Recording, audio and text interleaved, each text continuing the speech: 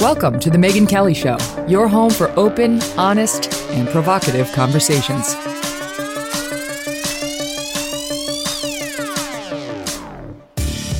Hey everyone, it's Megyn Kelly. Welcome to The Megyn Kelly Show. Today on the program, we've got Sharyl Attkisson. She is a badass journalist who is hosting her own show right now called Full Measure on Sunday mornings on Sinclair. Multiple award-winning journalist, and she's also author of the new book, Slanted, How the News Media Taught Us to Love Censorship and Hate Journalism. I'm a big fan of hers. I've actually never met her, so this will be our first time talking, and we can experience it together, but she's got a lot of thoughts on the media that are really interesting. She comes at it from some familiar angles, but a lot of unfamiliar angles, and I think you're going to learn along with me. So we'll get to Sharyl in 1 second. But first, let's talk about Super Beets. Super Beets. Again, picture Mary Catherine Gallagher. That's how I picture Super Beets soft chews with the arms above the heads. Gets me excited. If you have not tried these soft chews, you are missing out. I love the Super Beets soft chews because A, they're delicious, and B, they make me feel more energized without the jittery feeling of too much coffee. They're packaged super conveniently. You can throw them in your bag before you head off to work or wherever, have them on the way or, while you're sitting in your office.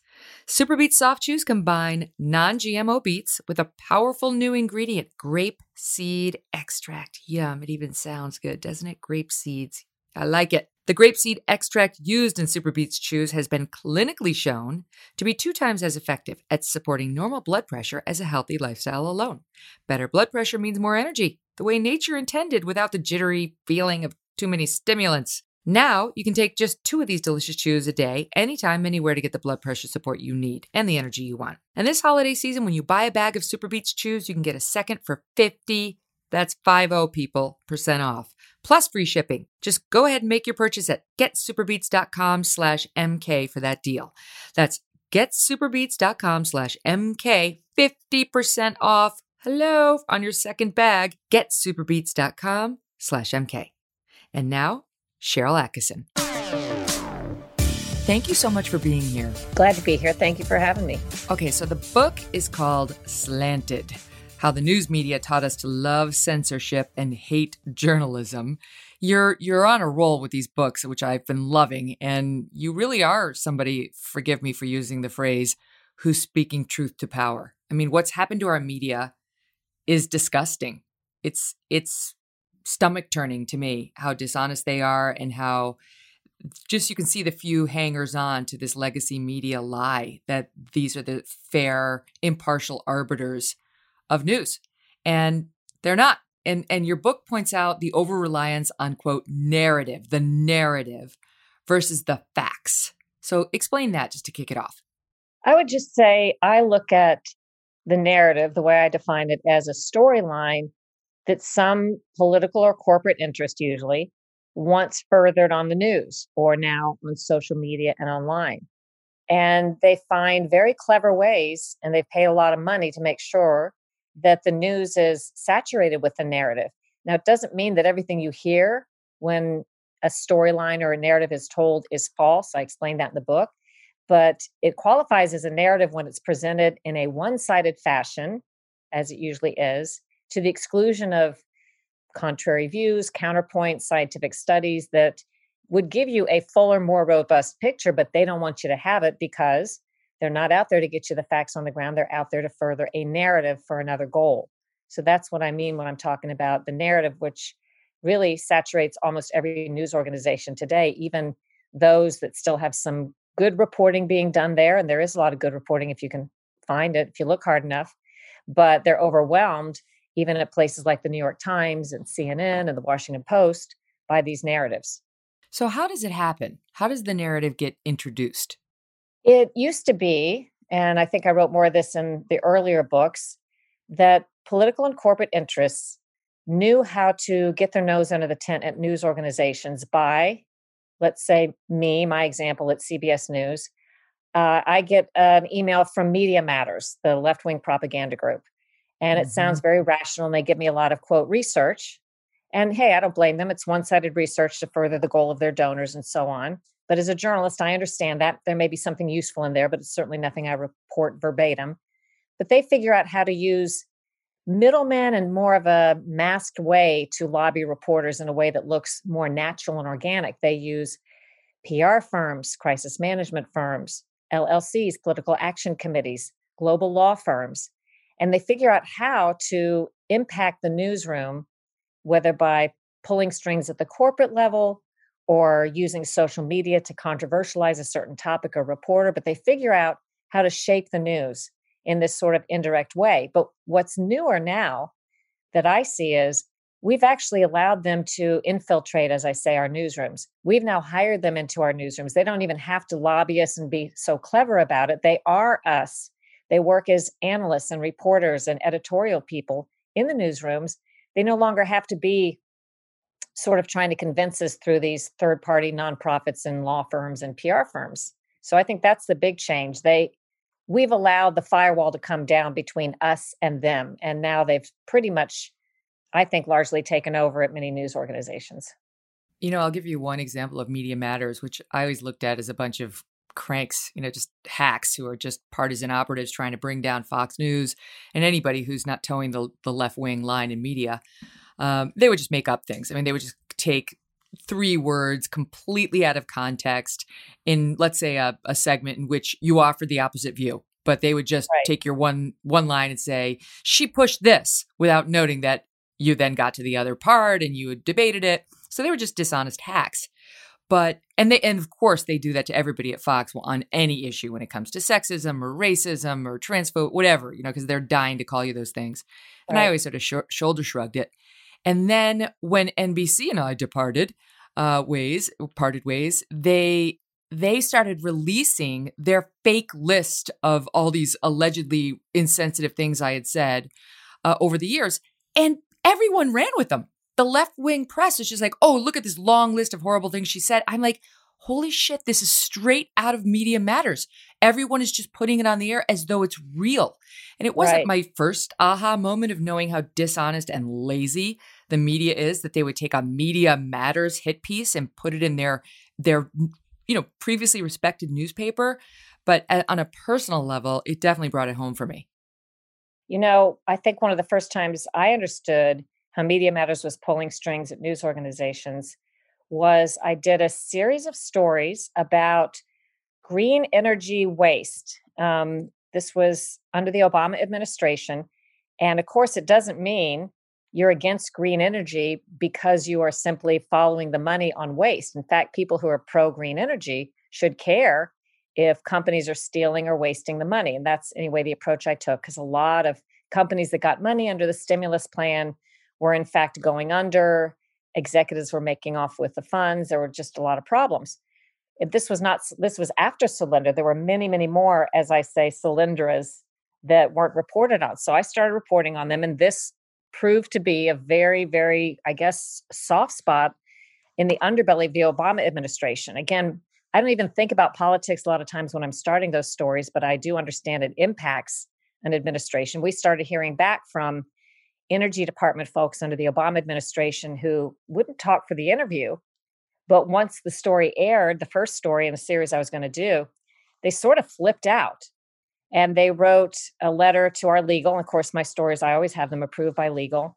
And they claimed this, and that wasn't true. And of course, it all was true. And we wrote a letter back. And when they kind of struck out there, because they wanted us to correct or retract our report, which was perfectly accurate, all of a sudden out comes Media Matters with exactly what the Energy Department had said in their letter with false claims. In other words, they were working together. And then once Media Matters puts it out through their network of nonprofits and places they work with that people don't understand are connected to Media Matters, it started to look like, wow, there's a groundswell of reporting that shows Sharyl's reporting was untrue. And, it just took on a life of its own because, like you say, reporters are either happy to serve the narrative, perhaps ideologically, or they're just too lazy. And it seems like a delicious story and they don't, decide to do their own legwork. But that was just one example that stood out to me where I started to understand. And in my second book, The Smear, a lot of people have networked out the Koch brother connections and stuff like that, conservative and libertarian groups. But nobody had done that I had seen Media Matters to the extent that I did it And I found dozens of groups that are all under the Media Matters umbrella that people think are independent, nonprofit, media watchdog, good government groups. But you follow the money, and these are all connected. And that's how they can give the groundswell the look that there's some sort of story going on. It may just be the Media Matters donors who want it to be a story, but they can put it out through 15 different organizations that all put out press releases and contact the news, and all of a sudden it's on the news. And of course, who's funding all of that? Well, they keep that dark, as you may know. We did know that George Soros gave $1 million donation about the time Glenn Beck at Fox was talking about the Soros connection to Media Matters and other groups. They were kind of keeping it secret, but then he just came out and said it, that Soros was giving $1 million primarily to go after Glenn Beck on Fox News through Media Matters. But shortly after that, they began using a third-party fundraiser. And that's a way to legally launder the money or the identities of the donors, because the fundraiser's name goes on the disclosures, but you don't know who the fundraiser raised the money from, and she doesn't have to tell. Mm-hmm.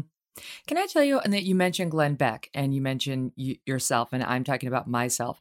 I do think they're very effective at just trying to discredit people over time. Like, obviously Glenn is a very colorful character, but he's not some loon. And they paint him like he's some nutcase. Meanwhile, his attacks on Anita Dunn, he was onto something, right? It's like he was the one saying a caliphate was coming in the Middle East. Everybody said he's a nutcase. Well, he was onto something, And after and we'll get to this later, but your claims of being spied on by the Obama administration with your computers and so on, I felt like they were doing the same thing to you in the news. Like, she's a nutcase. We've lost Sharyl. Like, no one can listen to her anymore. And I mentioned what they did to me. So it really is a coordinated effort to try to bring down anybody who is threatening to their narrative.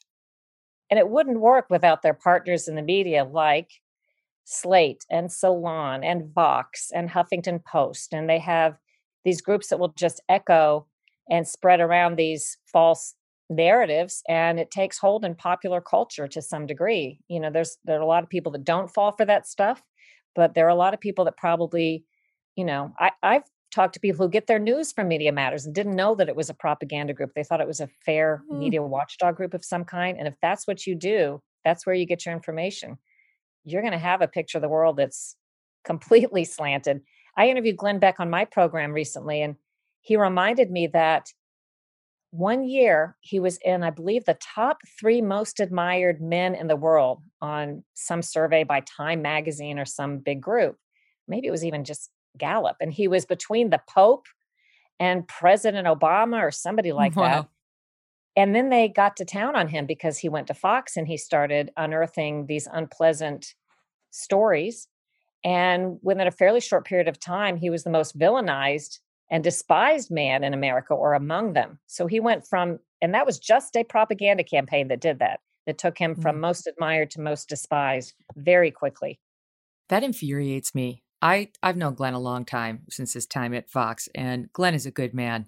They take, a comment here, a comment there. You're on the air as much as he is, or you are, or I am. And obviously you're going to have moments that you didn't phrase things perfectly you'd like to have back, and he's owned that. But the complete smearing of him as a racist, as a kook, is dishonest. It's dishonest and it's wrong. And it's just one of the many examples. And one of my problems with what we're seeing now is stories like that, they're being put on the air by CNN. CNN, it used to be my place I'd go for news. I, as a Fox News anchor, used to get my news over at CNN before I went on the air at the Kelly File, because I liked Wolf Blitzer. I thought he was a straight shooter. I liked Anderson. He was, not the most exciting thing to watch, but I thought he was a straight shooter. Of course, I never enjoyed, Don Lemon's newscast was not my thing. And Chris Cuomo wasn't there when I was there. And at least he was on the morning show trying to act like a big man. Finally, Alison Camerata managed to get him off of her partnership and sicked him on the prime time, which has been unfortunate for people looking for straight news at that hour. But anyway, they're putting this stuff on the air. And you used to work at CNN. What do you think of what has happened to them?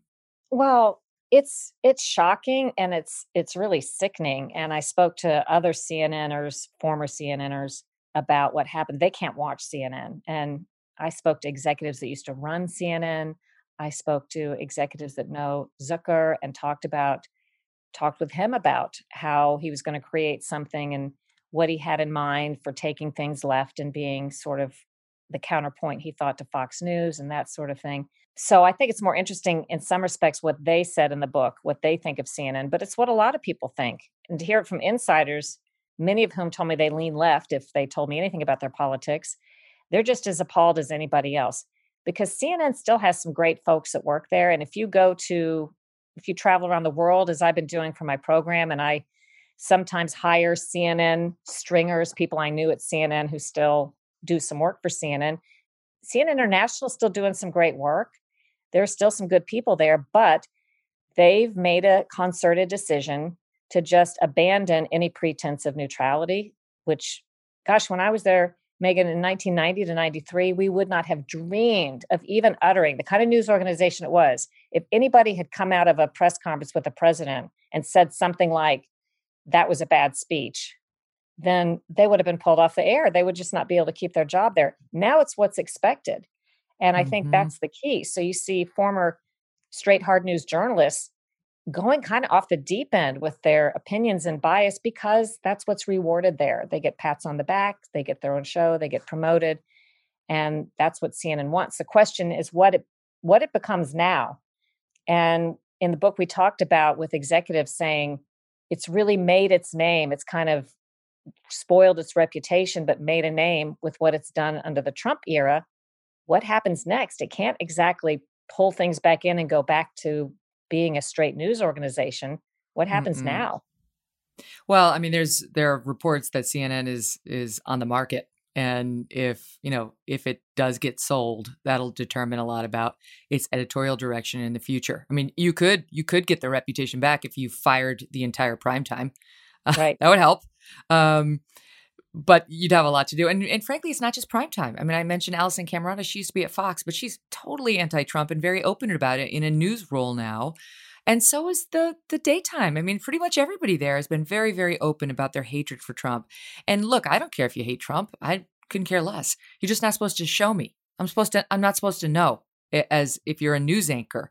And they don't care. And my question to you on that is, do you think it is a personal hatred for Trump, or do you think it is a Jeff Zucker directed thing, like you were saying, like saying bad things about Trump, calling him a liar, being really opinionated about him will be rewarded?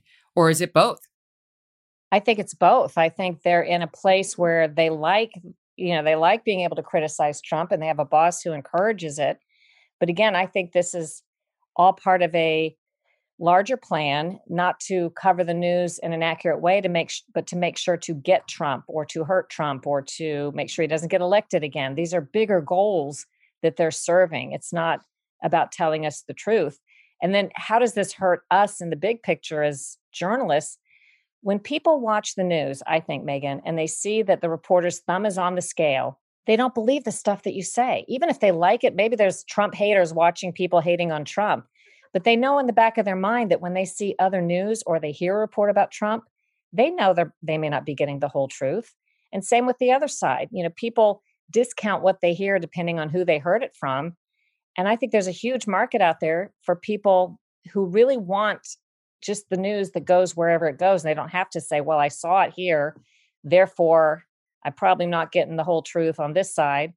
They want to be able to go watch a news organization, kind of like CNN used to be, and think that's just where the chips fell. This is just what happened. Exactly. I used to say, being boring is one thing, but being boring and biased is unforgivable. And that's where they've crossed over to. I miss the old boring CNN that just presented the facts to me, and they weren't sexy, but they seemed real. And they really did keep the bias out of it. And I appreciated that, especially, I mean, even at Fox News, I thought they're not fair and balanced. I understand they're not loving the Republicans, but they're not totally unfair to them. And I can separate the wheat from the chaff, at least. Now it's all chaff. There's no separating because there's nothing to separate. You have always been somebody who has not been afraid to go where the reporting goes. And correct me if I'm wrong, but I believe it was when you were at CBS that you were the one. Did you either broke it or you were the one to first go after Hillary Clinton's lie that she faced sniper fire during her 1996 trip to Bosnia. So this is during her claim happened later during her presidential contest, but she was making a claim about her 1996 trip that you had been on. I was in the early years of CBS at the time. I don't cover politics. I have successfully avoided not being on a presidential campaign. CBS used to always try to assign me to a campaign. And I always saw that as a no-win situation because you either report the truth and it's either favorable to your candidate, but nobody believes it because they think you're co-opted by the candidate, or you're negative to the candidate, or you're expected to be negative to the candidate and they think you're against it. It's just hard to, I think it's a no-win situation for a lot of those reporters. So I avoided that. But I was on a trip that then First Lady Hillary Clinton, went on to Bosnia and Greece and Turkey and some really interesting places with Chelsea. And we went to a demilitarized zone, former war zone, shortly after the Bosnian War. And indeed, it wasn't like the safest trip, but certainly they wouldn't have let us land because Chelsea's on the plane. I'm on the plane with Sinbad, the comedian who's going to be entertaining the troops, and Sharyl Crow. It's not like they're going to land us in a war zone under sniper fire. But they told us if it got dicey, we just, we probably wouldn't land. We'd go somewhere else. We didn't have to land there. Anyway, we landed. It was a pleasant trip. There were little girls on the runway greeting Mrs. Clinton with flowers, and the troops took pictures. And so 12 years later, Hillary Clinton has turned this story into, we landed under sniper fire. And she's running for president against Obama. And all I could figure is, did she want to look like she had some kind of military experience or some more of a hard-nosed, warlike experience than Obama did? I don't know. But I had come back from I think a vacation actually overseas. And I must not have been with my husband because when I got back, he said, were you shot at when you were in Bosnia 12 years ago? And I said, no. He said, well, Hillary Clinton's giving speeches and saying that you guys were. And my first reaction was, she must be talking about another trip. Maybe she went back. So I started looking, and no, she was talking about our trip. And believe it or not, I don't save a lot, but I had video. We didn't have a great archive at CBS, but I had video of 12 years ago showing we came off on the runway. We waved at the little girl. Hillary posed for pictures, yada, yada. And I told Rick Kaplan. You know Rick Kaplan? Yeah. Yep. So he was the head of news at CBS at the time, of the news division of the evening news. I said, I have video of this. And I don't know why no other reporter, there were a lot of reporters on that trip. Nobody else made a deal out of this. Everybody just kind of let her say that. In fact, I think it was Sinbad who brought this up in a comedy routine that she was not telling the truth. It's perfect. We show the video on CBS, lead the news. And there's a little backstory to that. Rick Kaplan, we always heard, was friends with the Clintons. And he makes no secret of the fact that he leans left. But what a great boss. He just always loved a good story. And I did a lot of investigative reporting when Kaplan was executive producer. He let me do that full time, in fact. And I remember when that story came up, I said to him, I turned in the script. He said, it's a great script. We're going to lead the show with it. And I said, well, I'm sorry for you. This must be awkward. And I meant, his relationship with the Clintons, whatever it was. And he said, nope. He said, a great story is a great story.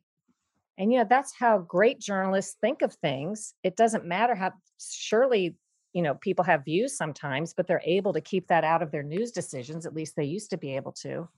Mm-hmm. And so, yeah, that was a big story. And then afterwards, Hillary Clinton, by the way, did an interview that was videotaped, part of it with some newspaper publication, and kind of apologized and said, the only reason she said that is she had been sleepy or overtired, which didn't make sense to me. Do you think people are shooting at you years ago when you're overtired? But she then doubled down and said, I did greet the little girls on the runway like you see in the video on CBS because I didn't want to have them waiting there and not do that. But then we ran to the vehicle and then we had to dodge the sniper fire. And I'm thinking, how does she not realize I have video of that too that shows that didn't happen? So we did 2 nights. We led the evening news showing each night that whatever she was saying was completely divorced from reality. And then as an aside, didn't she? She said something like she misspoke. She misspoke. Like, well, many times about critical details. Right. And then I don't know if you want to talk about this, but one interesting thing I think in the book is about I never said she lied. And there's a reason for that. I said what she reported wasn't Definitely. what she said wasn't true. I showed the contradiction and so on. But today, anything Trump does, even if it's a misspeaking situation, that's a lie. That's a headline in It's the a New York lie. Times calling him a liar. More with Cheryl in one moment, but first, I shared a hot story a couple of weeks ago and it nearly crashed the Scoremaster website. The story is that the average American has 97 points. 97 that they can quickly add to their credit score. That's big, but most people have no idea how to get it. Well, here is the info. See, Scoremaster credit scientists discovered an algorithm that will super boost your credit scores. Not just a few points, but 97 points fast. All of you. They could go way up. You don't have to take these crappy loans at these terrible rates.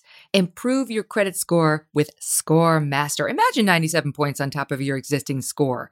It's super important if you're refinancing your home or buying a car or applying for credit in any way. So let's say you have okay credit and you're buying a car. If you go to Scoremaster first and boost your credit score just the average of 61 points, you could save $9,000 on your car loan. And if you go to Scoremaster and boost your credit just the average before applying for a home score, you could save almost $100,000 over the life of your loan. If you own a business, same thing. If you're going to get a loan to fund projects or whatever, super boost your business credit score before you do it. It can save you a fortune.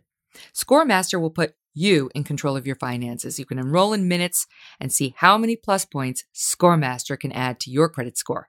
Visit scoremaster.com/MK. That's scoremaster.com/MK. I was on the air covering Obama every other night saying, if you like your plan, you can keep your plan. If you like your doctor, you can keep your doctor. And we knew it wasn't true. So we would not use the word lie on my show, but we would say it isn't true. This is what, the forecasts are showing. This is what the plan actually is. A lot of people are definitely going to lose their plans and their doctors. And then the reporting developed over time to show that not only was it untrue, but he knew it was untrue when he was saying it. And that makes it a lie. And I never called it a lie, until we knew that. And even then it felt uncomfortable to say that word, like he knowingly misled felt more comfortable because the news media used to be so reticent to ascribe that subjective state of mind to this person speaking, especially when it's the president of the United States or the person running to be president of the United States in the case of Hillary. And now we've totally abandoned that. And I know in the book you've got a story about how at some point somebody was talking to you about the number of times that Trump had lied. This is during his contest against Hillary. And you pressed for more detail, having covered Hillary at length. And what happened? Well, this was, gosh, I don't want to say her name in case I remember it wrong, but this was someone who directed the Politico coverage at the time. And I was interviewing her at my show Full Measure about something unrelated, about media, kind of what's happening with the media and how they got 2016 so wrong. And I wasn't even talking about Trump in most of my questions. These were really media focused. And she inserted things about Trump in every answer. She clearly didn't like him. So she would talk about how bad Trump is and how much he lied. And she offered in one of her answers that when they were at Politico and covering the race, that they had clocked Trump at so many lies per second or per minute, whatever it was. And she gave me the number.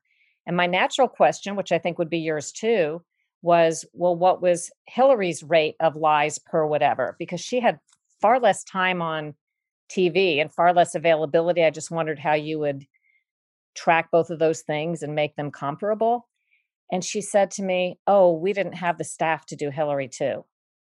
And the notion that anybody at Politico, this is a national newsy organization, that they would have an assignment that says track one candidate's lies, but not the others.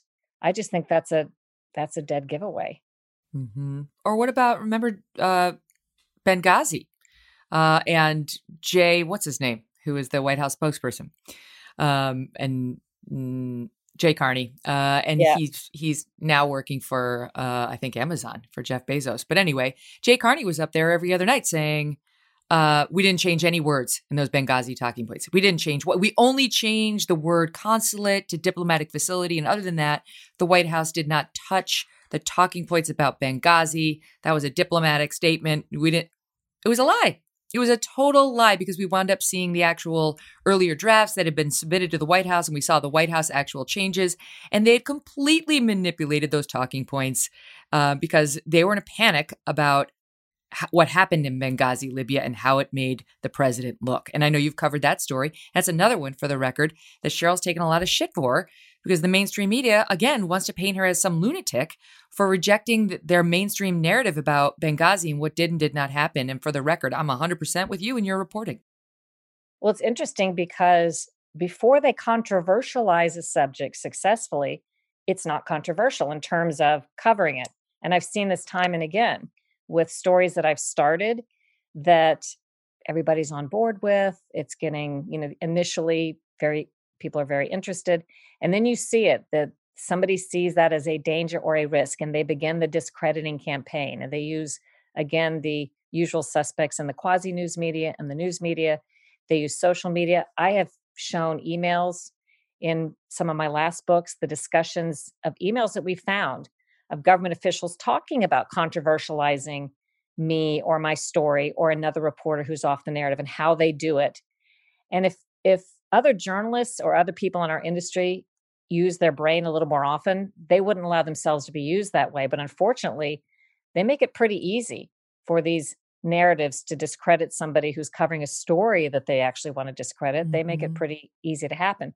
When I first started to cover Benghazi, I was assigned to cover that story 3 weeks in at CBS because they thought there was some news that probably needed to be unearthed, and we had a whole team covering it, and they just hadn't been able to dig anything up. So 3 weeks in, I started, and the first thing I want to do is, what's a timeline? I constantly start there when I don't know anything about a story. The timeline started to be a giveaway, the things they were keeping secret, not telling us, and gaps and so on. And initially, this was very well received at CBS. This is exactly what they wanted me to do. Even at the end, toward the end, when there were certain people who did not want that story on television, many of my colleagues and my interim bosses, the medium bosses, like in the Washington Bureau, they loved the stories. They were trying to get them on too.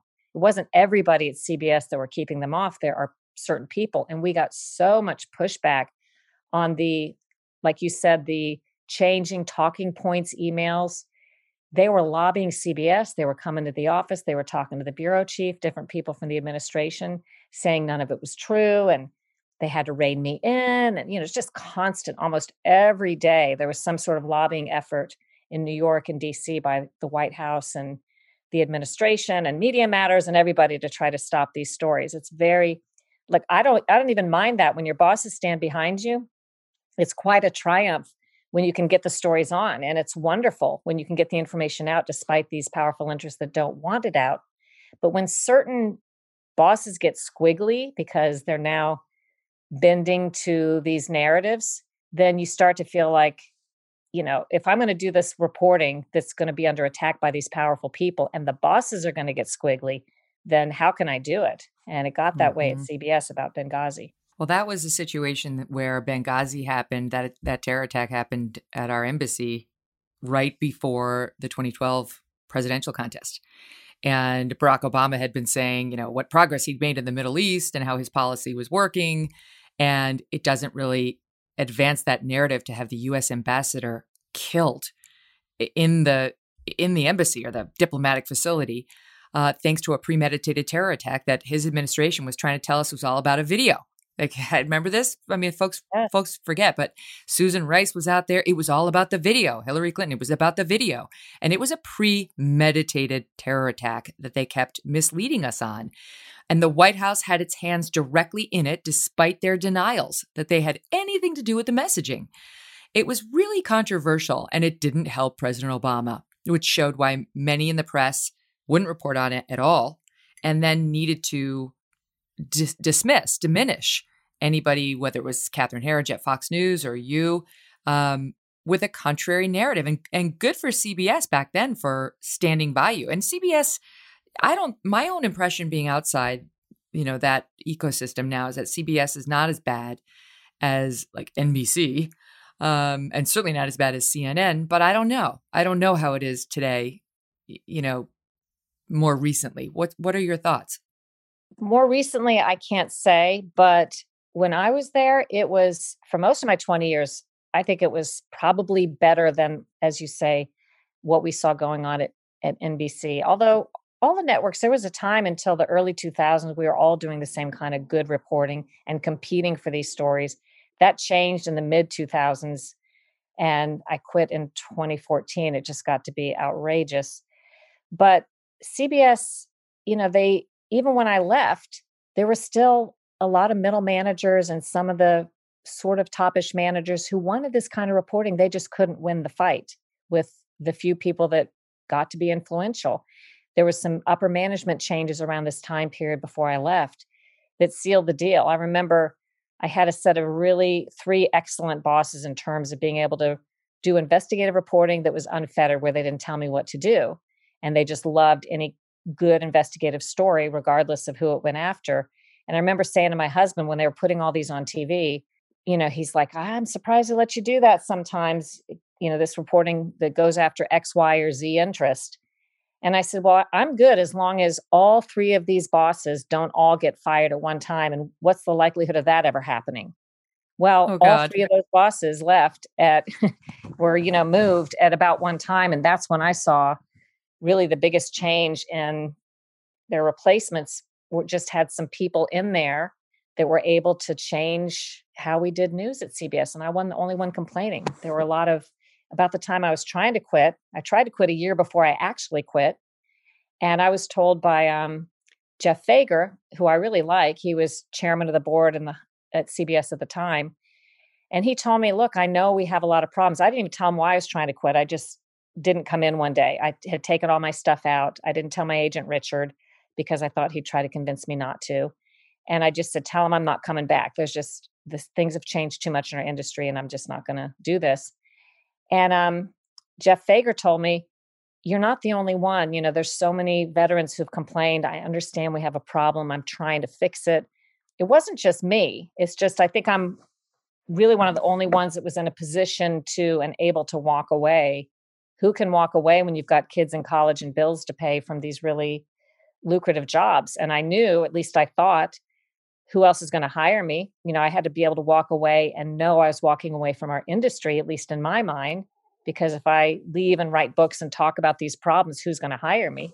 Can you just give me the timeline on years at CNN and years at CBS and then when you left? I was at CNN from 90 to 93 when it was a really good news organization during Gulf War I.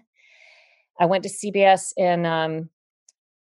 into 93 or so, worked out of CBS New York for a while, then got assigned to CBS in DC. And I worked there in DC 95 until I quit in 2014. So I worked there 20 years, 94 to 2014. And what finally broke the camel's back? What was the last straw in leaving? I think the last straw was the Dreamliner fire story, if you want to hear it. And this has a Fox News tie. CBS assigned me to cover the Dreamliner fires, look into them. I broke what was probably a really landmark story about it with a whistleblower that proved some important things that a National Transportation Safety Board official, the former head, said was the smoking gun. It got approved all the way up the line, legally approved. Producers loved it. It never aired. And it never aired, in my view, because some powerful interest, and I can only assume it's Boeing, managed to step in and kill the story. And it was such an important story.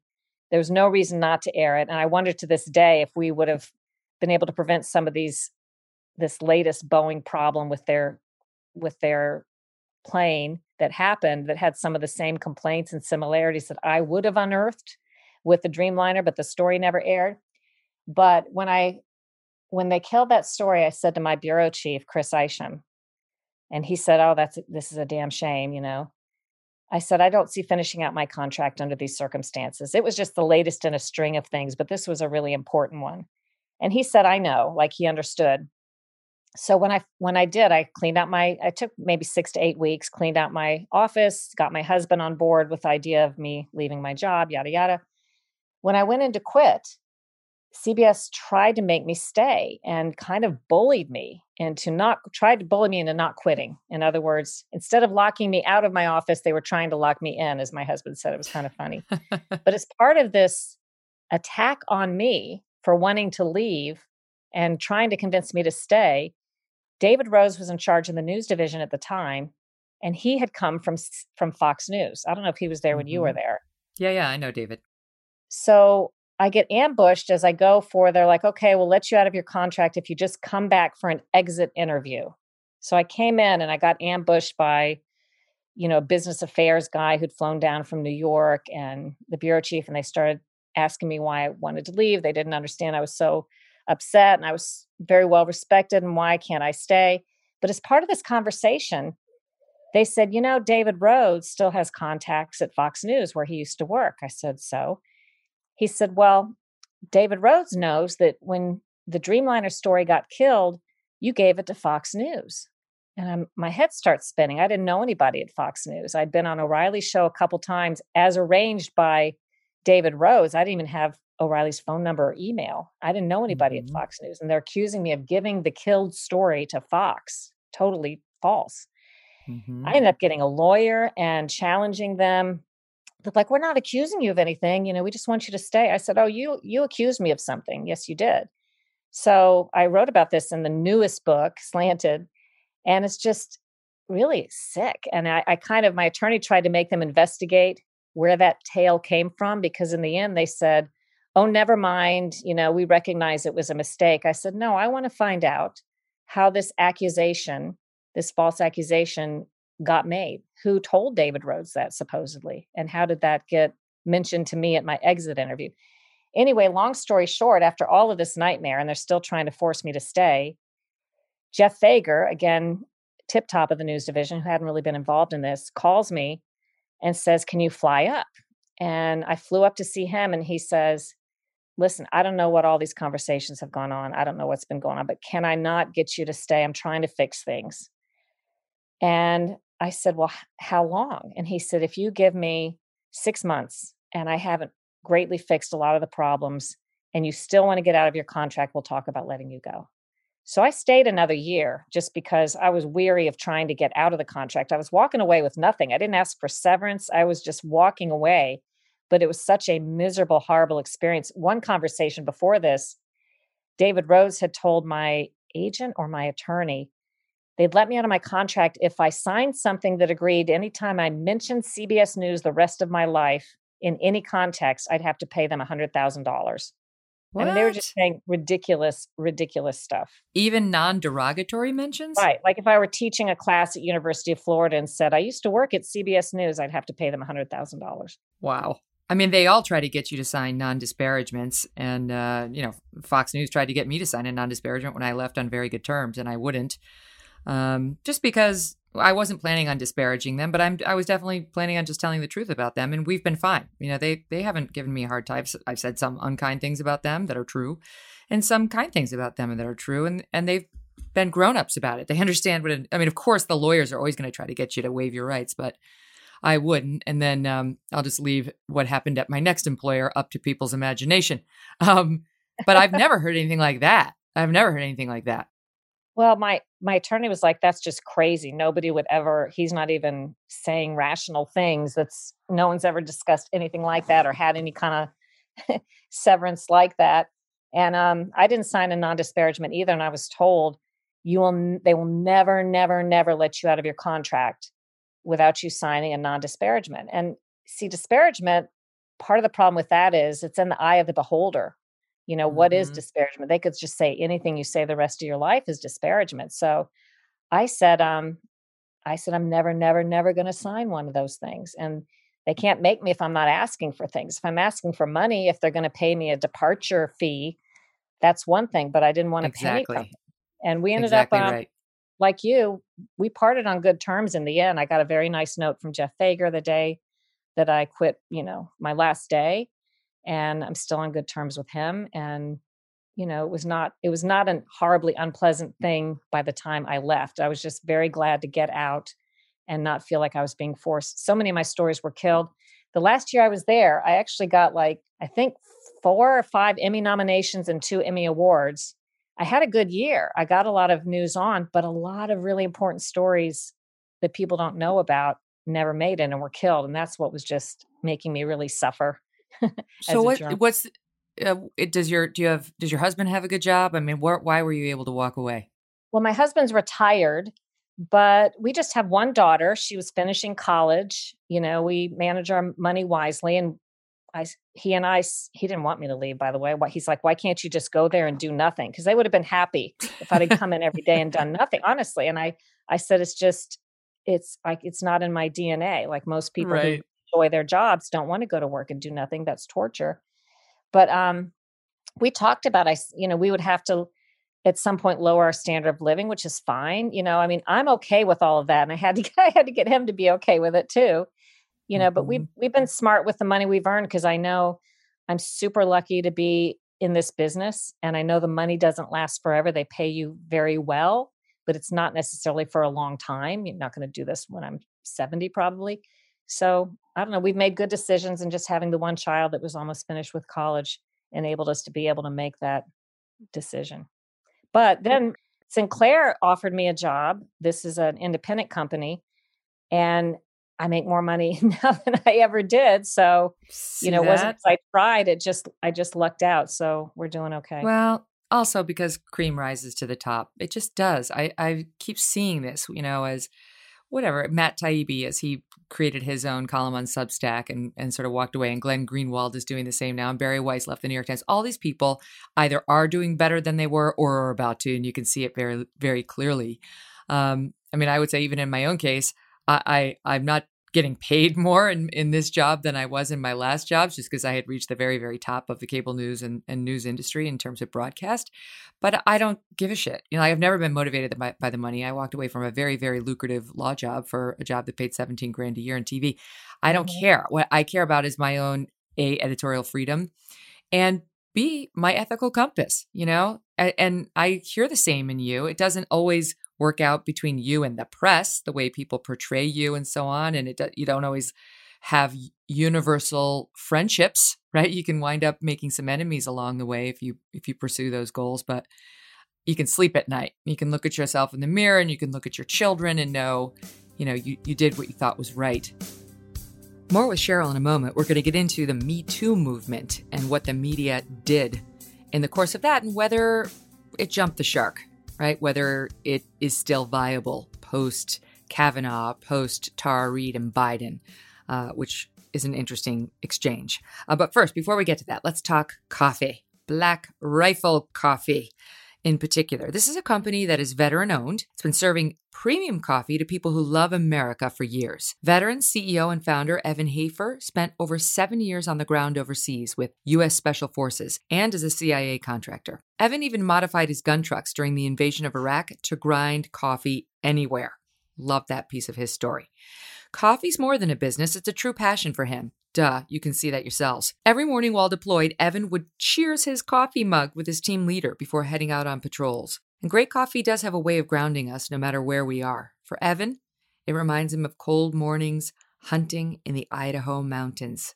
Wherever you are, it is part of your morning, right? It's just warm and it's a treat and it wakes you up and it's awesome. Through coffee, Evan was able to experience that perfect morning every morning, whether he was in Kabul, Seattle, or anywhere in between. There's nothing better than starting your day with America's coffee. Make your holidays better by giving the gift of Black Rifle Coffee. Go to blackriflecoffee.com/MK today and check out the best coffee in America. It really is delicious. America's Coffee makes your holiday shopping easy with personalized bundles, gifted subscriptions to the coffee club, gift cards, and a whole lot of premium coffee, apparel, and gear. Make your holidays better with Black Rifle Coffee. That's blackriflecoffee.com/MK to get 20% off coffee, apparel, and gear, as well as 20% off your first month of the Coffee Club. And we're going to get right back to Sharyl, but first we're going to bring you a feature we do on the show called Asked and Answered, where our executive producer Steve Krakauer comes in with the asked half of the equation. Hey, Steve. Hey, Megan. Yes, we are getting lots of great questions that are coming in at questions@devilmaycaremedia.com. But we are also compiling questions that come in from our social media accounts. So at Megyn Kelly Show, Twitter, Facebook, Instagram, we're also getting your questions there. So if you have a question, ask them, follow us on all the social media platforms. This one came from Instagram, thought it was a good one. How can we keep our children sane in this insane world? Well, don't let them watch the news. That's for sure.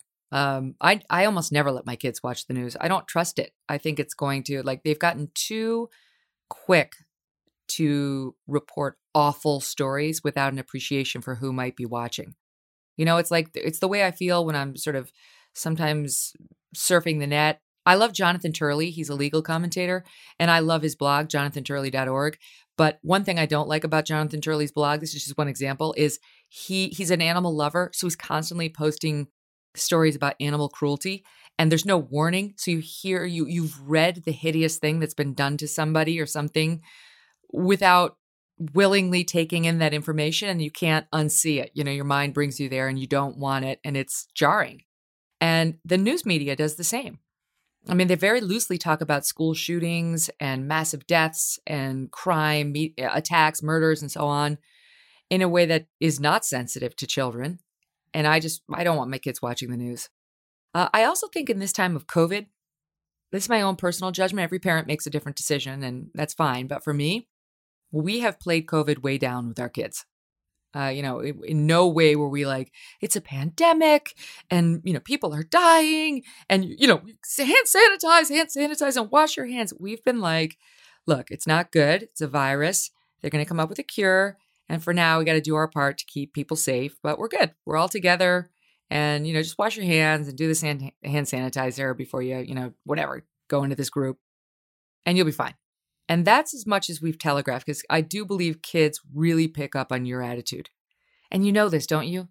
Like somebody hysterical in your neighborhood or in your school, and their kids are super nervous, and you can see they're turning into little neurotics. Well, the apple doesn't fall far from the tree. So don't be a tree like that, right? Like, you got to be calm. And unless you're a really great actor or actress, you have to actually be calm, right? So like, if you find yourself being that person, try not to be. Try to calm yourself down. And the same thing, to be honest, about like school shootings. I hate to even talk about them out loud. But we don't talk to our kids about those. I don't think there's any reason for them to spend time thinking about them. God forbid something were to happen. The school would do what it could to take care of all the children. But I just think letting those kinds of news stories rent space in your kids' heads is very damaging for them. And I just don't think there's any reason to keep putting all that bad information in there. They have to worry about bullying. They have to worry about crossing the street safely. There's a lot they actually do need to worry about. And I actually don't think these things are so much on the list. So I think the more you can project, you are safe and you are well. And this is not a world full of bad things trying to get you. In fact, it's a wonderful world that offers lots of soft spaces to fall. And when you encounter difficulty, mom will help, dad will help, God will help. The better off you and your children will be. Okay, so as Steve said, questions, plural, at devilmaycaremedia.com if you want to participate. Or what are our Twitter handles again? I do go to our Twitter account, Steve. It's at the Megyn Kelly Show, right? Yeah, at Megyn Kelly Show on all platforms. No need for the. But yes, Facebook, Instagram, Twitter, all social media platforms at Megyn Kelly Show. Well, and what's nice about social media, where I do go sometimes for the show, is I can respond to you. If you make a comment on the Apple reviews, which I do like, I am still reading them, but I can't respond. So many times I want to respond, to something like someone's like, screw you. I'm like, screw you too. No, that's not what happens there. It's actually quite lovely. And I want to respond nicely, but I can't. In fact, I was asking my team, isn't there a way I can do it? Like, whatever, do I have to put my real email in there? Is it going to show up? But apparently they don't allow it. I don't know. You can't do it. So go to Insta, or go to Twitter, or Facebook, and we could chat there. By the way, shout out to Instagram and Facebook, because the comments we get there are so much nicer and more substantive than we get on Twitter, I will say. And I'm a big Twitter addict. And so I'm not, I don't take my advice on it, but yeah, Instagram and Facebook have been getting some great comments there. So thank you to the people who are following us on those platforms, especially. I think it's Bridget Fedesi who says Twitter is like the middle school bullies. That's where you go. The middle school bullies wind up living on Twitter. And for some reason, we've chosen to immerse ourselves in their presence forever. But Instagram and Facebook are much nicer. And actually, you can say more. So anyway, would love to hear from you guys there or anywhere. And now, back to Sharyl. I think what you're saying is coming more to light, not just media bias, everybody knows about that, but legacy media caving to pressure, elite pressure from the outside not to cover a major story. And this year's biggest example was the ABC reporting on Jeffrey Epstein, which, I got really interested in that because A, I've been following the Epstein case like everybody, but B, the gal Ashley Bianco, who was a tech, she was a producer low level at ABC, was in the control room when Amy Robach went off about how ABC had killed her reporting, that she had this story 5 years ago. She had everybody. She had Virginia Roberts, who was the chief complainant against Epstein and the woman who really brought him down. She had it on camera and ABC wouldn't let her report it. And somebody told little Ashley Bianco, who is really, with respect to her, just a minion, to mark the tape in the system because somebody behind the scenes knew it was quite a moment. And frankly, as talent, you tell me what you think. I think Amy Robach knew 100% what she was doing. We all do when we have a mic on. Right. And I think she was laying the foundation for somebody to do what somebody at BC wound up doing. Anyway, someone other than Ashley wound up leaking the tape.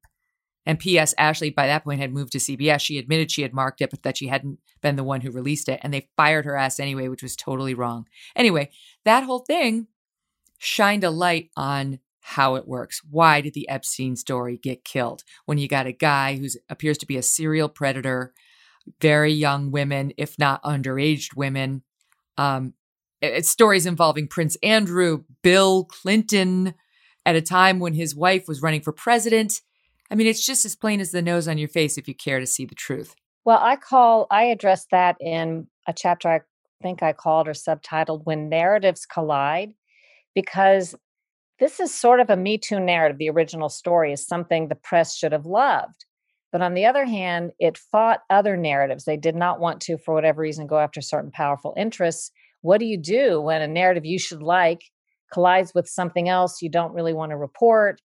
And I think the hallmark fingerprints of how this all works is in the fact that when this came to light, people, instead of being so outraged that the story was killed, I mean, some were, but the dominant narrative became how it was leaked and how, Right. This wasn't true. It just wasn't a good story in the beginning. It just didn't have all the verification they needed.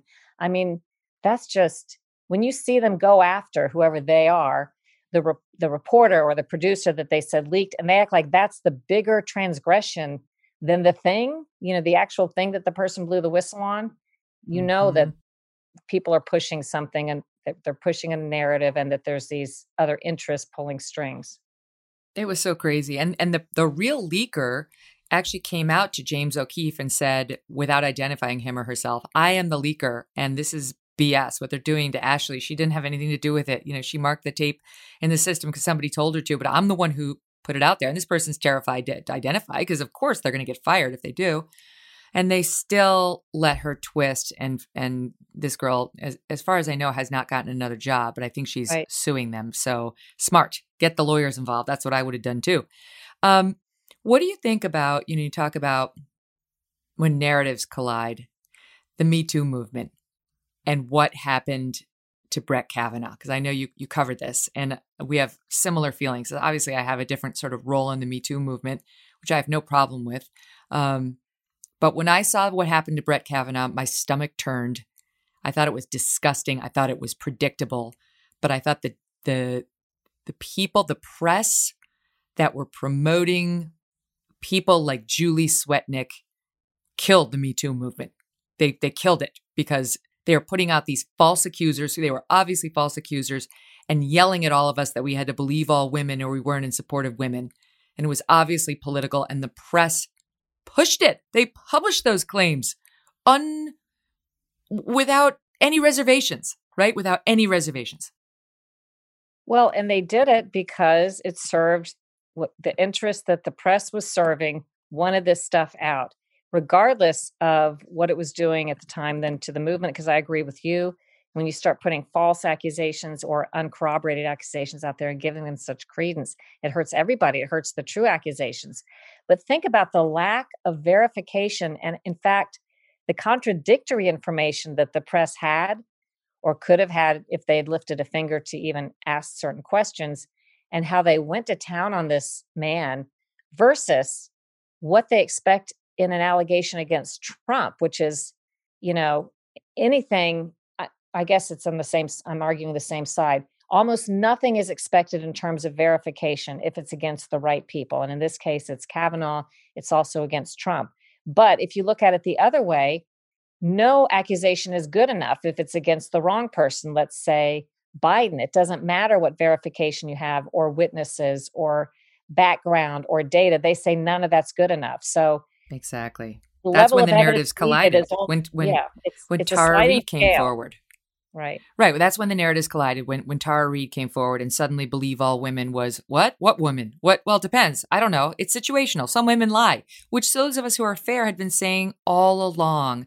We don't get a truth-telling gene with our ovaries. You know, we're human. We can lie just like men can. And there have been many examples where women do. I think in most cases, women alleging sexual assault or harassment are truth tellers, but certainly not in all.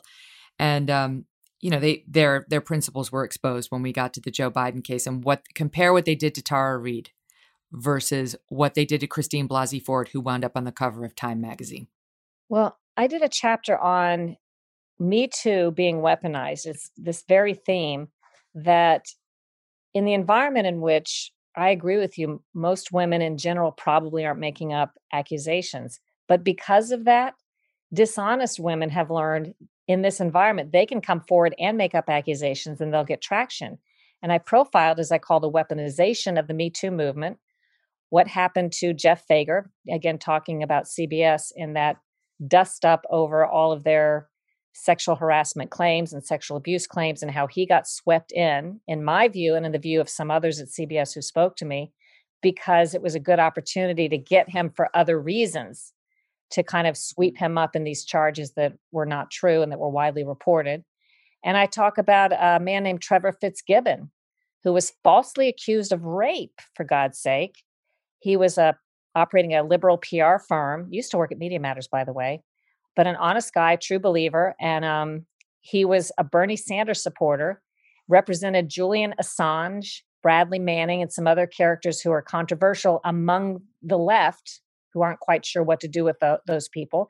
And because of that, he theorizes perhaps this is why he was targeted with a smear campaign involving Me Too that destroyed his company, destroyed his life, again, got accused of false rape accusations that were later disproven and dropped. And, of course, he was cleared. And the victim he sued, the alleged victim he sued, and she had to apologize. But his life's destroyed. And I talk about that, kind of how that came down in one of the chapters. That's again, the media not doing its job took the ball and takes the ball in some of these cases because it's on point with whatever someone's trying to push, and attacks and vilifies and ruins people without proper evidence, and then moves on to the next thing. And there's never any repercussions for that.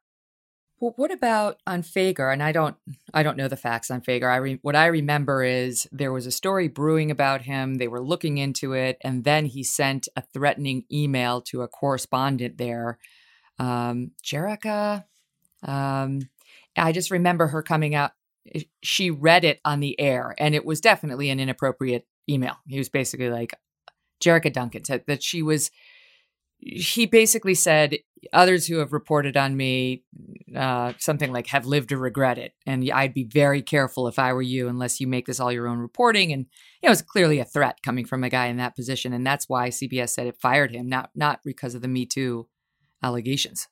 Right. But if you Google his name, he's now listed falsely among a group of predators. He's listed with Jeffrey Epstein. If you Google, like, I don't know, Me Too predators, his name is in there. And that was I'm not defending, and he doesn't defend writing the text messages that got him fired that appeared threatening to that reporter. So that's a separate issue.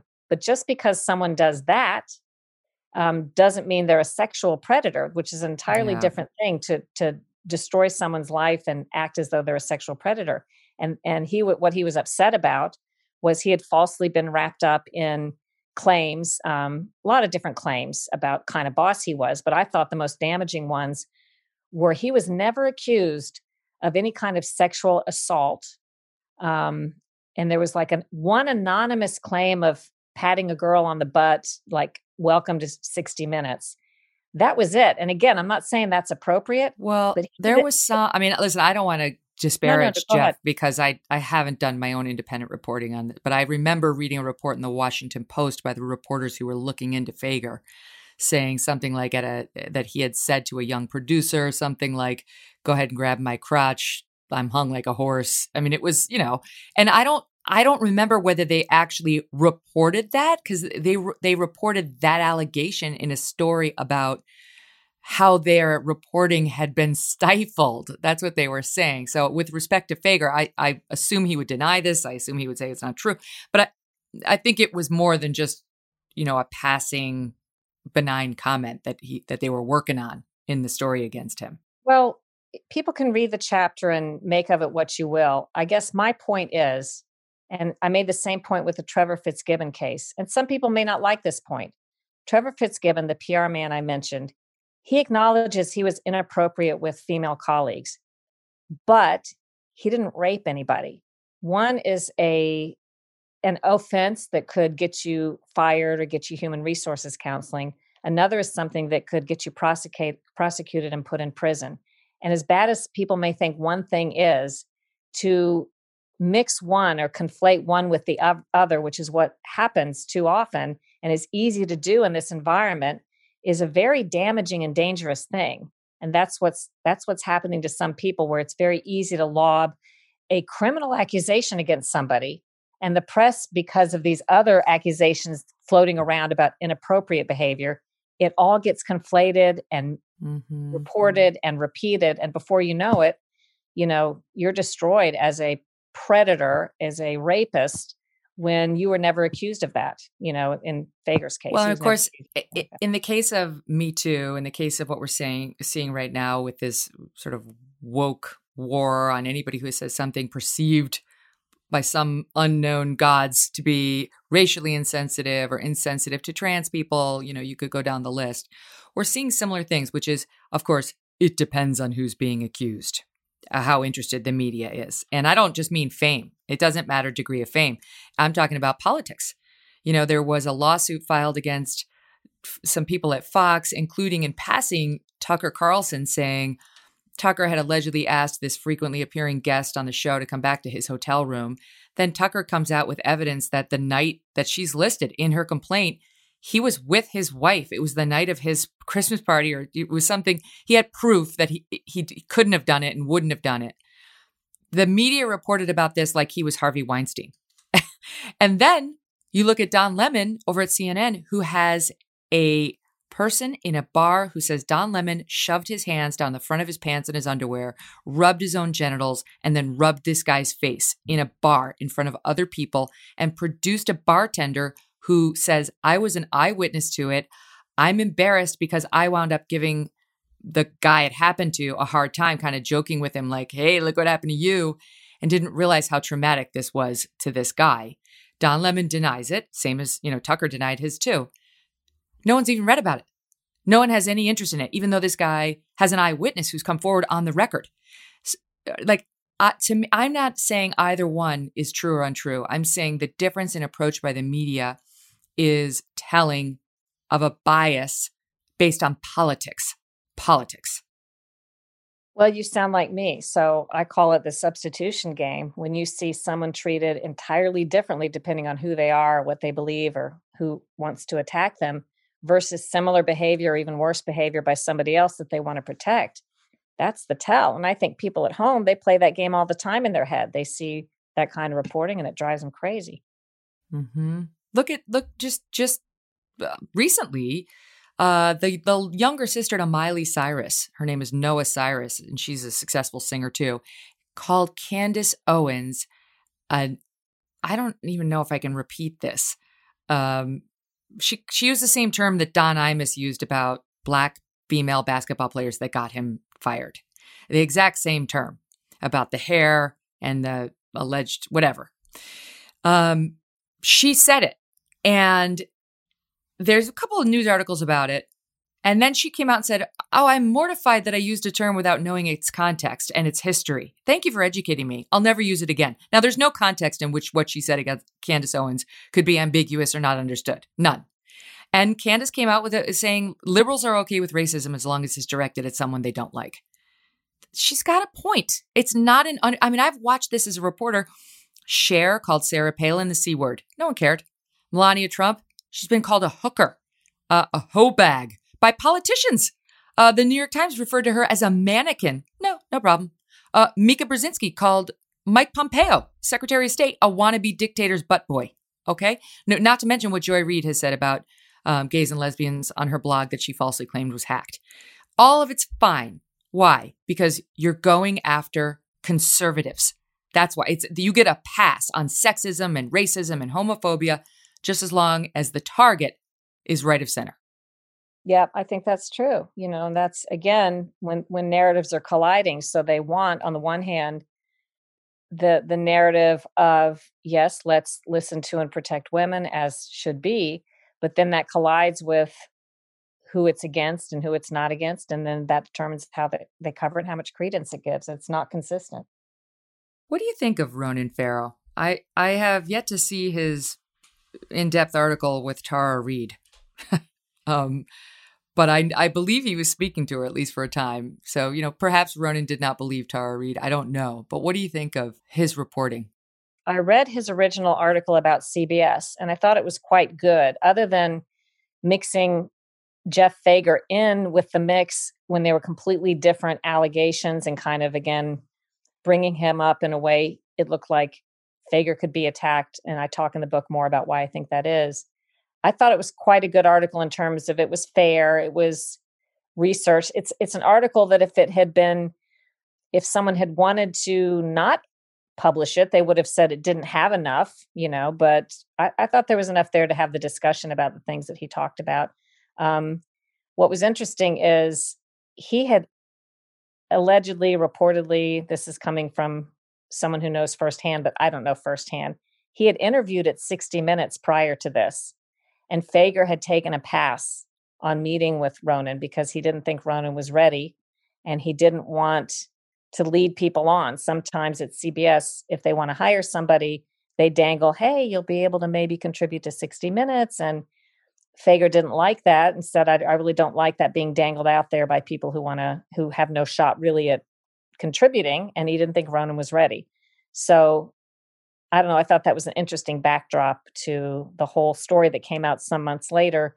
Should Ronan have disclosed that? If this is true, should he have said somewhere in the piece, by the way, I tried to get a job with the people I'm reporting on and, didn't get hired? I don't know. I think that's arguable. I think, Ronan, his reporting at times has been flawed. There's no question about that. He's definitely gone with things, including in Kavanaugh, that he could not support, that I think he would not have reported if the target had been of a different political background. But I'll also say this about Ronan. It took somebody like that, who was a bit of a cowboy, a journalistic cowboy, to really get the Me Too movement started to go after and bring down a guy like Harvey Weinstein, because everyone else was too scared. And he wasn't scared. He and Rich McHugh, who I really, really respect, his producer, who hasn't gotten enough credit for his role. He's the guy who quit NBC in disgust after they killed that story. And he hasn't gotten the Pulitzer Prize like Ronan has. He hasn't really gotten much of anything. And he's really still looking for a job, but he was just as brave. But these guys, with that, despite being told no, they stayed on it. And it did take somebody who was a little bit, you could say, reckless if you were a detractor. I think it did require a certain amount of courage and a little bit of editorial laxity at times, but they got the story. And man, they had the Harvey story right. They certainly did. Yep. Where do we go from here, Sharyl? Because I think a lot of people are as equally disgusted with the media as you and I are, but don't know what to do, right? Don't you get asked this all the time? Like, where do I go for unbiased news? Well, I have probably a similar experience that you have. Maybe every week or two, I get called by the following: either an investor who's not someone who's trying to make money, but wants to know where to put his money to try to fund something that's fair, to try to stop this censorship. And not just the news, but you go online and they don't want you to see certain peer-reviewed published studies because these corporate and political interests have been able to pull strings with Google and Twitter and Facebook, viewpoints they don't want you to see. So there are smart investors who are looking for, where can I put money to fund something that's independent, that's more like makes the internet freer access to information, that makes the news available to report factually without being deplatformed. Mm-hmm. And there are two other categories. There are journalists who want to do it. I get called every probably couple of weeks by journalists with an idea. They're trying to work on the problem. And technical people like the former co-founder of Wikipedia, Larry Sanger, who parted with Wikipedia because it's become as you know, just wholly furthering agendas in many instances and smearing and so on by these agenda editors, co-opted by all these PR firms and special interests. They're all looking for, how can we report news and information and various viewpoints and scientific studies in a factual way and in a fair way and an open way and not be deplatformed? And if they controversialize the people doing it, how can we make it where it doesn't matter? People can still find them. And they're working on all kinds of technical possibilities. One of them, and I don't fully understand any of them, one of them involves blockchain technology. In the interim, it involves doing things more like blogging on a website that's much harder to take down than somebody who's relying on YouTube for their YouTube channel, which is easy to take down. So there's people working on the problems, and I think in the next 4 years, we'll have something new that comes of this. I don't know what form it takes, but in the meantime, we're just sort of stuck doing our own research. People who aren't in the news, how do they have the time to watch original sourcing, which is what I recommend? And how do they have time to hunt around? You know, it's a tough place. I recommend the last chapter in Slanted, some new off-narrative news sources. And I can't even say they're down the middle, nonpartisan, because there are a few in there, but there's so few of those that I'm actually recommending some conservative and some liberal places that you can go for certain stories. And Glenn Greenwald's one of them.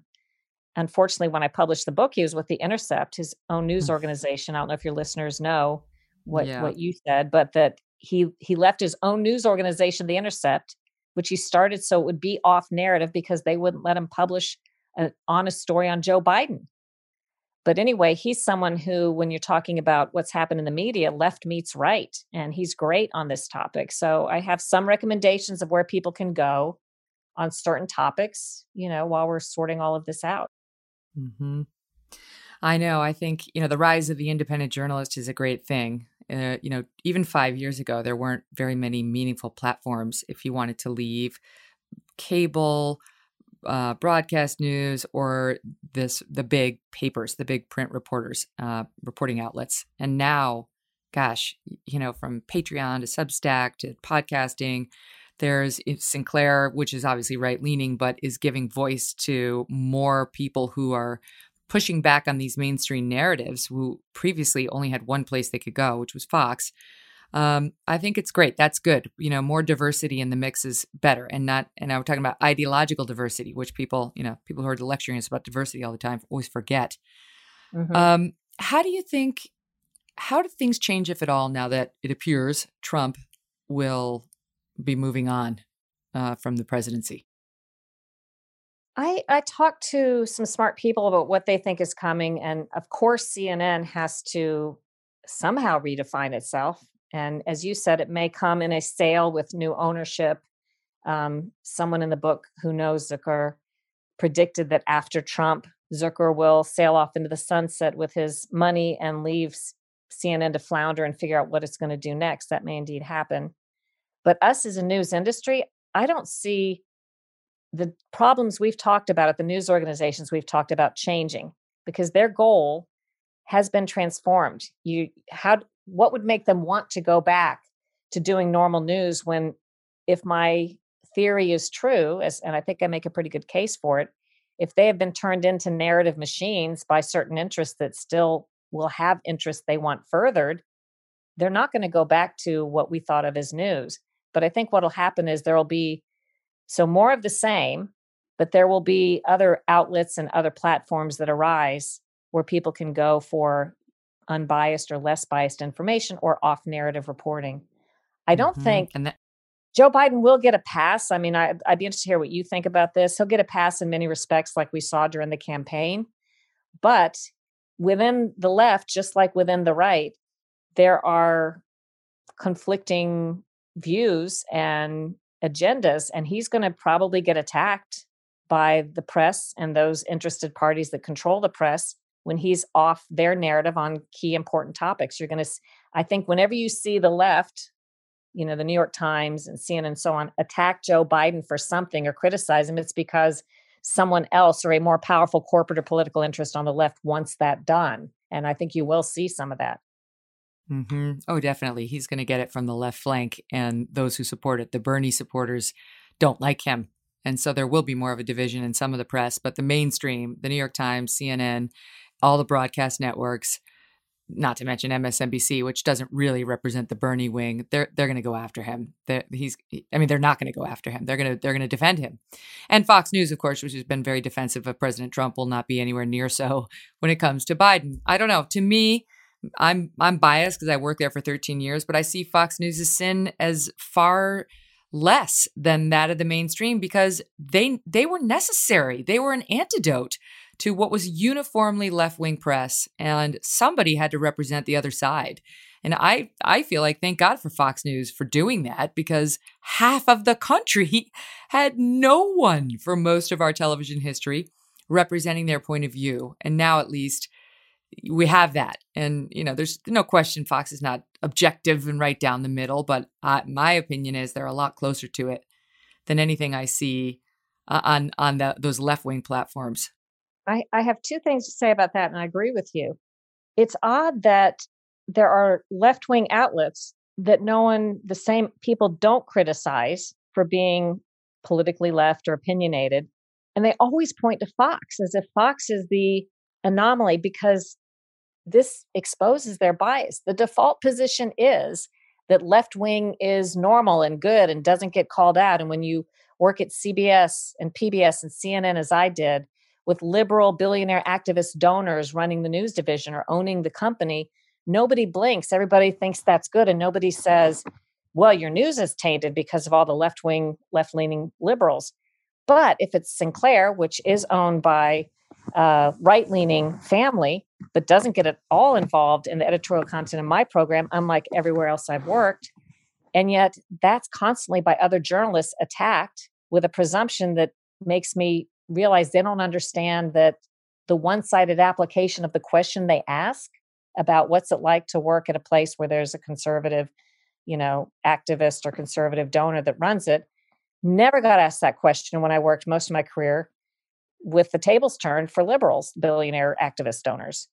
And so, yes, I think that it's interesting that the default position is everybody's supposed to be liberal and left and no questions asked. But if you then go work for the equivalent somewhere else, that's considered by the press and critics as somehow off, beyond the pale. But also with Fox, so they were doing just filling a gap, as you said, because all the other media organizations were not doing that or doing the opposite. And so there's no recognition for that. It's just Fox came up and they're treated like a villain for doing what the others were doing on the left. And secondly, I will say that when I watch Fox versus when I watch some of the left-leaning places like CNN and MSNBC, and I sample around, Fox will give you both sides. Maybe they'll tell you on their opinion shows or with some of their reports, how they feel, but you at least know what the other side said. I watch some places or read some articles, they pretend there is no other side. You wouldn't know if that's what you watched. You wouldn't know there was debating on a certain issue because they've left it out. They don't even want that reported. And I think that's a big difference.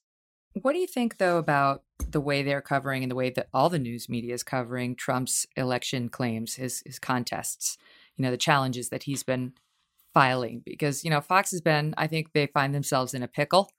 My instincts on the outside tell me they don't believe in the president's claims, but they're trying not to abandon their audience. And that's why you see sort of different anchors popping up. There's, of course, always Hannity, he defends Trump on everything. Maria Bartiromo, Lou Dobbs, And then there's the straight news anchors who seem to be on a different page, message-wise.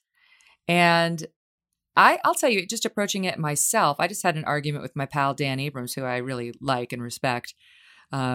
He's got a show on Sirius Radio, and he runs Mediaite and some other media entities like Long Crime Network. Anyway, I've always found him to be, he's center left, but he's straight. He's a straight shooter. We had an argument on his Sirius show the other day because he was like, why won't you say it's done? Why won't you say Joe Biden's the president-elect? And I said, I haven't gone into the court and looked at all of the pleadings and reviewed all of the exhibits and listened to all of the witnesses. And until I do that, I can't dismiss these claims as completely bogus. I haven't done my homework. And I think very few people have gone to those lengths. Now, people I trust have, people like Andy McCarthy, he's been doing that. And he's a Trump fan. And he's telling me, publicly, he's telling everyone he doesn't think there's there. And I've been open with the audience that I don't get the sense that these are robust claims, but I'm open-minded. I'm going to watch them play out and trust the system. The reality is the system isn't set up to really handle this amount of voter fraud claims within the time Trump has. And so realistically, I think this thing's going to get, the Electoral College is going to meet and the votes are going to be cast before Trump can actually resolve any of these claims. I mean, the remaining ones in court. But what do you think? Well, two things. What's the harm, journalistically and to the public, of reserving judgment as a unbiased journalist, of simply reporting what they're saying? And you can let the analysts come on and the Andy McCarthys and say what they think. There's no problem with that. But I don't understand when I've seen a lot of straight news reporters who I know, I don't know, I'm pretty sure haven't read the pleadings, like you said, and done a broad investigation into the claims. And on the very front end, we're saying there was nothing to see. And I think, how does it benefit the public or you? Because the public wants to trust you, but you look like you have your thumb on the scale. Now they're not going to believe a lot of stuff you say because of that. How is it a benefit not to reserve judgment until it plays out further when there's so much dispute in such a contentious time? Another quick point. We were told in 2016 that Russia and China interfered and or tried to interfere in the election, would do it again. We know there were bad domestic actors that took political steps, and in the case of at least one FBI lawyer, illegal steps to impact the Trump campaign and spy illegally on former Trump campaign associate Carter Page. We should have and could have been very open to the notion those who cover elections should have been on the ground in all of these places looking for foreign interference, mischief by the Biden campaign, mischief by the Trump campaign. But instead, it's this double standard when it turned out that it was Trump who's trying to say there was a problem after we're told there would be. All of a sudden, everybody's like, well, that's crazy. This is the best election ever. What makes you think such a thing? And I have spent some time looking at this stuff. And I'm not a lawyer. You're a lawyer. So you know a lot more than I do. But I know enough to say that normally if there were criminal fraud claims, and some of these do come from what appear to be credible witnesses and sworn affidavits with some evidence, and some are even admitted, but it's not fraud, it's more of an accident. So it's a question of how big it was. But if there was a criminal voter fraud claim in the past, or if it's something that's important, normally a law enforcement body would get involved. And over the course of, and one of Trump's lawyers made this argument in court in the last few days, over the course of weeks, but probably months or years, they would gather evidence with the help of subpoenas. They could collect forensic evidence by confiscating machines and conducting examinations and forcing people to take depositions under oath. They can't do any of that. They don't have any law enforcement body that's helping them. So it's sort of like looking at an alleged victim of a murder. Let's say someone in their family got murdered, and looking at them the next day and going, well, prove it. And they don't have the way to go do fiber analysis and to go into private property and confiscate evidence, but you're telling them prove it with no help from law enforcement to help, compel evidence. So I feel like the Trump people are in sort of that predicament where they're pursuing civil cases because they have no help from law enforcement. They don't have the tools to compel, the testimony and to get the forensic evidence they would need if some of these claims are true. And they have this truncated timeline that's almost impossible. And it kind of makes me wonder if there is fraud in the future. Let's put this aside. how would we ever find it, expose it, and prosecute it in the time frame allotted? I think we're now seeing that that would be a problem. I feel like to some extent, we're dealing with the same problems that we started the interview with, which are bias and laziness. They don't want to believe that there's any problem with a vote that elected the guy they're supporting, Biden, and they're too lazy to go take a hard look at all of these claims and exhibits and so on, because see point number one, right? There's no Right. motivation to get off their ass and do it, whereas there totally would be if the situation were reversed and it was Joe Biden claiming this stuff. You don't think the New York Times would have teams of reporters interviewing these witnesses and finding more who could support the claims of fraud? They would be. You Right. and I know they would be. That's the thing that makes me most hesitant to jump on board, because as you know, now you're getting shamed even as the reporter if you don't jump on board the New York Times narrative of this is all absurd, it's outrageous, and it's an undermining of our democracy. And as I said to Dan the other day, I'm like, your problem is you want me to get upset, and I'm not. I'm not. Yeah. You want me to be emotional, and I'm not. I'm waiting to see how it plays out. And the hypocrisy of the press and the left on this is glaring at me as I evaluate. Here's the dangerous part of it. So now it's being made because of what you discussed. If the tables were turned, the tables would be turned. But now you can't even find the information to make an assessment because the press has just dismissed it on the front end. Instead of telling you there is this and that, they simply say without evidence that there's no evidence.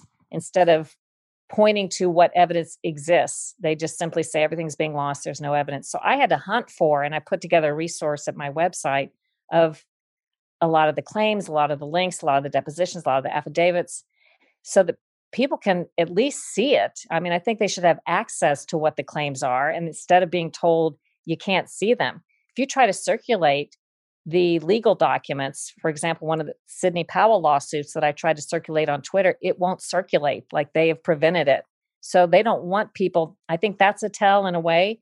Is that right, Sharyl? So it's not just the little, are you sure you don't want to read this before you recirculate? So they're not even letting you retweet Right. it? It says it's a link that is bad or malicious, and it's not. So they've, I've linked to it on my site, and they've put out a note saying it's not, but they've put some flag where you can't even share it on Twitter. So again, that's the tell when they're saying you don't need to see all this pesky information, because they're afraid you might make up your mind and it might be the wrong decision that you make. I say, put that it is all out there, infuriating. let people decide for themselves what they want to think about it. Well, that's, of course, what they did with the Hunter Biden story. And then there was some survey done of people asking, if you had known about this story prior to the presidential election, would it have affected your vote? Might you have changed your vote? And a large proportion said, yes. What Hunter Biden story? These were Biden voters who were very interested to know more.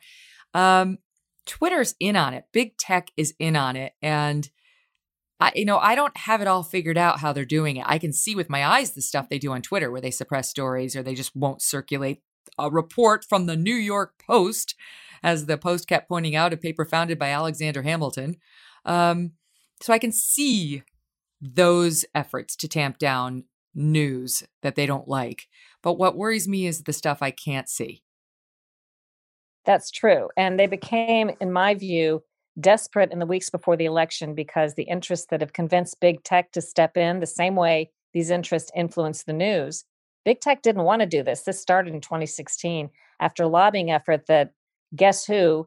Media Matters' David Brock takes credit for convincing Facebook in 2016 to launch what I call these fake fact checks. Big tech didn't want to. They've been pressed by political and corporate interests to do it. And they should have said, we're hands-off information, except that's what's illegal. But they've gone down this slippery slope. And, I think the invisible stuff that they do is more insidious. They got desperate, and we saw it before the election because they saw Trump might get reelected, and they worried that he would. But they've been doing, let's take coronavirus, the partnership we knew about because they announced it, but most of the stuff they don't announce. Google partners with the World Health Organization to direct your searches to WHO information that proved to be wrong by WHO's own admission. That's the danger. But Google is deciding on the front end whose information you get to see first and how they're going to make it hard to see or discredit information that's contrary that may actually be true. And they're doing Mm-hmm. this every day, like you say, in invisible ways. If I post I'm down throttled on Facebook and Twitter. I don't have that many followers, probably minuscule compared to you, but let's say a few tens of thousands of followers on Facebook. I'll post something on my professional page and it will say 0 people saw it. And on Twitter, same thing. I may get a few thousand impressions, but if I go to Parler where I just signed up, the same tweet, same time, will get 1 to 2 million impressions. You can see what they're doing when you compare it like that, but it's kind of invisible. You just don't show up on people's timeline. Your tweets, it says they've disappeared or they don't exist anymore. It's all of this Mm-hmm. invisible stuff that they're doing that I think is very insidious. The COVID stuff is infuriating too, and it was so irresponsible and dangerous. They want to look at people who cast any doubt on the, interminable lockdowns as dangerous and irresponsible. I think their reporting has been dangerous and irresponsible. Their unwillingness to look at the actual costs of these lockdowns and the other lives that it's going to cost, and to try to shame anybody with a divergent viewpoint. I mean, that's what today's day and age is all about. Shame anybody with a divergent viewpoint, whether it's on race or gender or COVID. It's no longer, just we disagree and I have the better argument. Now it's, you're a bad person. You need to be silenced because your views are dangerous. And meanwhile, you look around your neighborhood, not only in my case do I have friends I know who have died of COVID, but I have friends I know whose lives have been ruined by these lockdowns, and you're just told you're not allowed to talk about it, and the press is the one saying it. Well, the scary thing, I've talked to quite a few virologists and scientists, including some who work for the government and some respected and academic doing various studies and aspects of coronavirus research. They disagree with some of these public health official narratives and directives and don't want to say it. And 2 of them told me separately, they don't want to tell what they see as the truth, or at least a contradiction of what ought to be done, for fear, they said, of being labeled a coronavirus doubter and or for fear of appearing to contradict Dr. Fauci. And I said to both of these guys that said that, boy, it's a scary time when scientists won't tell you about science. So we're only going to get one side or one view on something where there are many views because they're afraid of being controversialized by this industry and by these powerful interests. Yep, we just had the doctors from the Great Barrington Declaration on, and these are 3 really respected doctors. It's I think it's Harvard, Oxford, and Stanford, saying yes, keep people safe, but we're going about this all wrong. What we need to be doing is protecting the most vulnerable, the elderly, the immunocompromised, and the rest of us should be out there living our lives. If you feel more comfortable wearing a mask while you do that and socially distancing while you do that, then go right ahead.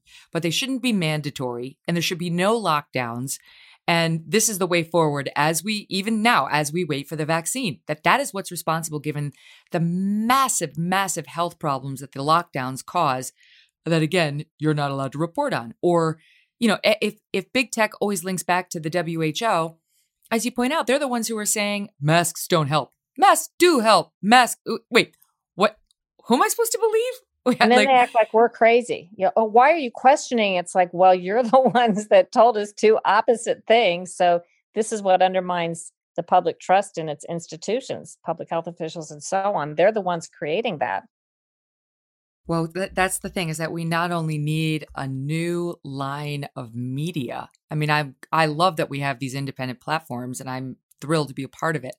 But it would be even more exciting if you could find something that was like just straight down the middle on fact reporting, whether it hurt left or right, just actual investigative reporting. But you also do need scientists like that. Like I had Deborah So on the show, and she's a scientist who studied gender, and she removed herself. She kind of got forced out of her industry because they were telling her, you're going to get kicked out for writing that there is only 2 genders. And there's only 2 biological sexes, and there's only 2 genders, and that's that. And she's respectful of people who don't identify as male or female. But as a scientific matter, she is where she is as a scientist. We need new scientists because this is happening in fields where it's dangerous. And COVID, COVID's the same in that lane.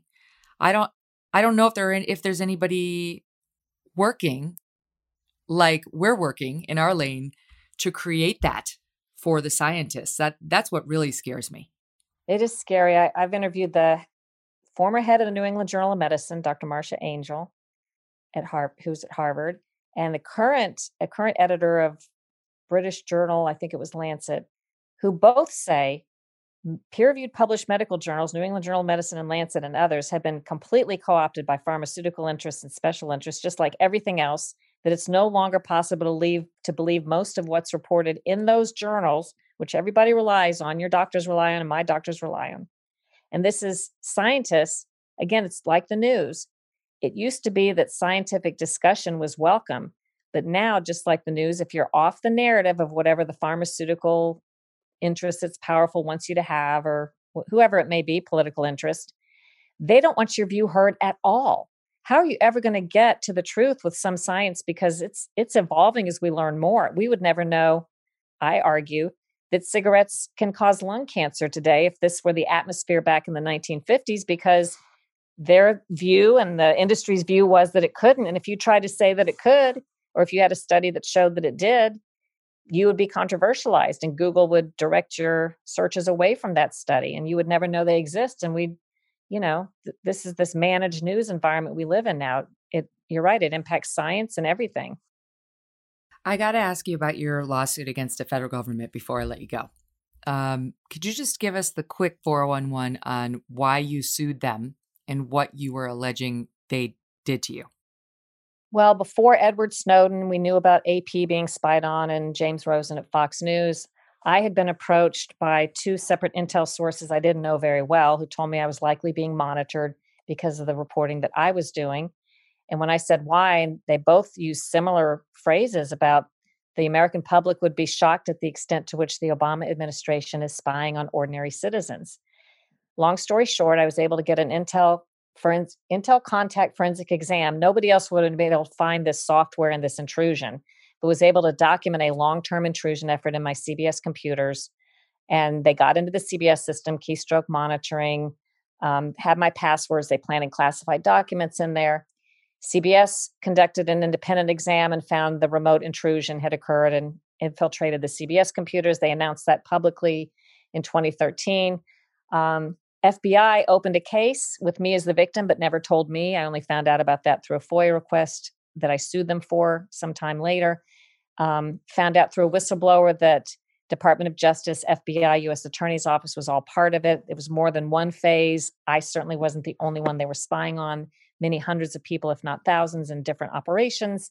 And because the Department of Justice, even though our forensics are airtight and cannot be refuted that the government did this, the Department of Justice is defending the guilty agents and getting my cases thrown out on technicalities. And now I have a case in Maryland that the Department of Justice is defending against Rod Rosenstein and others who are involved.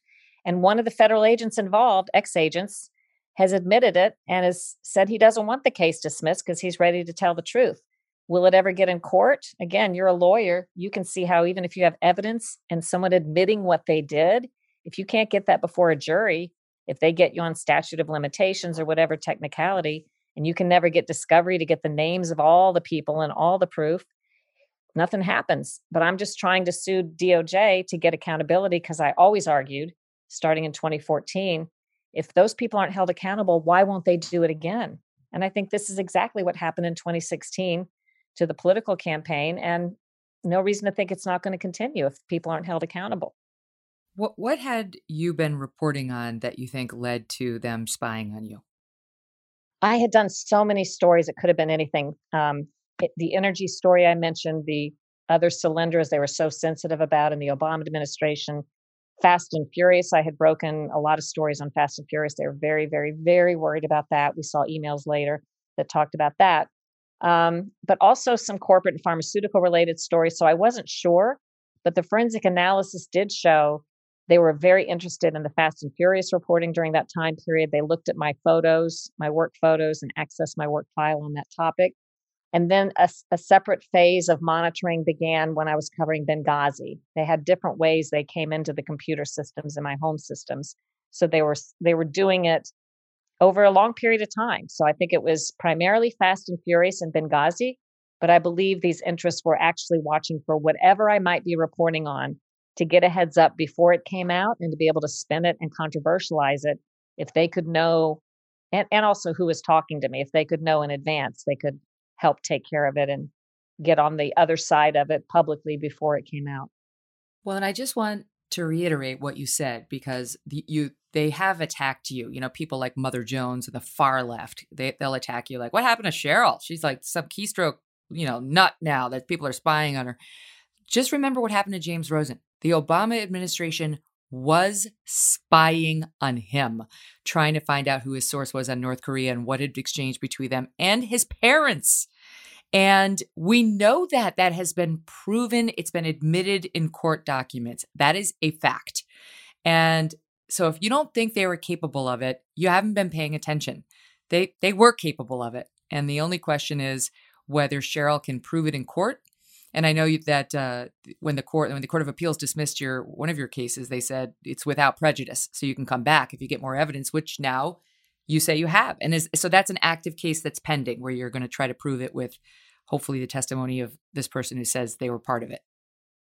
Yes. And, we always had a stumbling block because, again, the forensics are irrefutable, but the courts wanted us to have the names of all the agents, and we needed discovery to find out who had access to these IP addresses. How are you supposed to know that? So it's a circular loop. They say, because you don't have the names, you can't get discovery. And we argued, and one of the appellate judges completely sided with us, a Clinton appointee who was quite good, I thought. He said, this is Kafkaesque. He said that how can she know the names without discovery?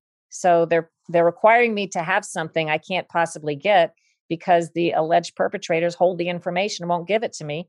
And we tried discovery. They didn't give us a single piece of paper, nothing, not a single document over the course of the time that we've tried to pursue this. And then I remember reading that. Yeah, I will verify your account of what the judge said because I remember the frustration of like, how's she supposed to do this? You won't give her the name. So how's she supposed to provide get the discovery to prove her case?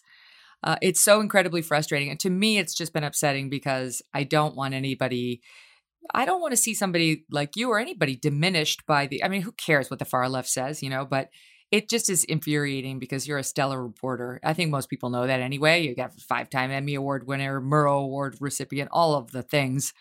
But just hopefully people who are fair, they know the truth and they're not listening to Mother Jones, which unlike you really has an agenda. Well, Media Matters put out some pretty strong, ridiculous stuff that their partners picked up that was about a computer that said I had a backspace key stuck, which there is no backspace key on it. It was not the computer involved. It was not a stuck key. And they'd had nobody examine it, but they put out some computer expert that said it looked like nothing happened to me. And there's a lot of technical stuff about, I don't even want to get into, but if people want to read, it's at my website, SharylAttkisson.com. If you look under special investigations, and you hear these crazy things being said, it's all discussed there and it's sorted out with the facts and the information. I don't hear too much about that. You have the usual suspects who want to controversialize me on other stories, bring up that or falsely say that I'm anti-vaccine or falsely say that I had no computer intrusion. And I don't really, maybe I just don't hear much about it, but I don't really get blowback from that in the circles that I circulate. And it certainly hasn't hurt my platform, such as it is, with my TV show Full Measure or anything else that I've done. So I'm okay with it, but I'm determined to fight just because it's right. As far as the lawsuit, it's such a travesty that this is happening to people. It's just like anything. People who are agenda driven and have a reason to want to diminish you will go with it. And people who are fair minded won't. So it's almost like legally you have every right to fight and you should, but PR wise, there's no point, right? Like you're not going to, no one's going to be convinced one way or the other, and they don't need to be. Your career's going great. I love watching your reporting and I love what you're doing now. And I've been a big fan for a long time. So thank you, and come back when we have more information in the case, because I'm watching it. I'm interested. It's great. Well, thank you. It's been fun to finally talk with you in person, which I don't think we'd ever done before, believe it or not. So I really appreciate it. It was a good chat. Today's episode was brought to you in part by Superbeats Soft Chews. Take 2 delicious chews a day for the health support and energy you need. Get yours today at superbeats.com/MK. While I have you, go ahead and subscribe to the show, would you? I'm going to give you a Superbeats if you do it. No, I'm not going to give you anything other than my thanks, but you should get Superbeats because they're delicious. But go ahead and subscribe and then download the show and give me a rating, 5 stars, and do fill out a review. I know I'm asking a lot, like comments on Insta or Facebook and then reviews here, but I like reading the reviews and it does make me feel like I know what my audience is thinking, what you want more of, what you enjoy, what you don't. So please, if you feel like you want to do it, I would love it. And I want to tell you that next on the show on Monday, we're going to have Sam Harris. So Sam Harris is incredibly brilliant, and I hope I can hang with him intellectually. But he's a philosopher, he's a podcaster, he's an author, and he is the guest more than any other we have had suggested to us by our audience that they want to hear from. So I'm looking forward to this too. I feel like most of these shows we learn together, and I think probably especially so on Monday. So here we go. Have a great weekend, and I'll see you next week. Thanks for listening to The Megyn Kelly Show. No BS, no agenda, and no fear. The Megyn Kelly Show is a Devil May Care media production in collaboration with Red Seat Ventures.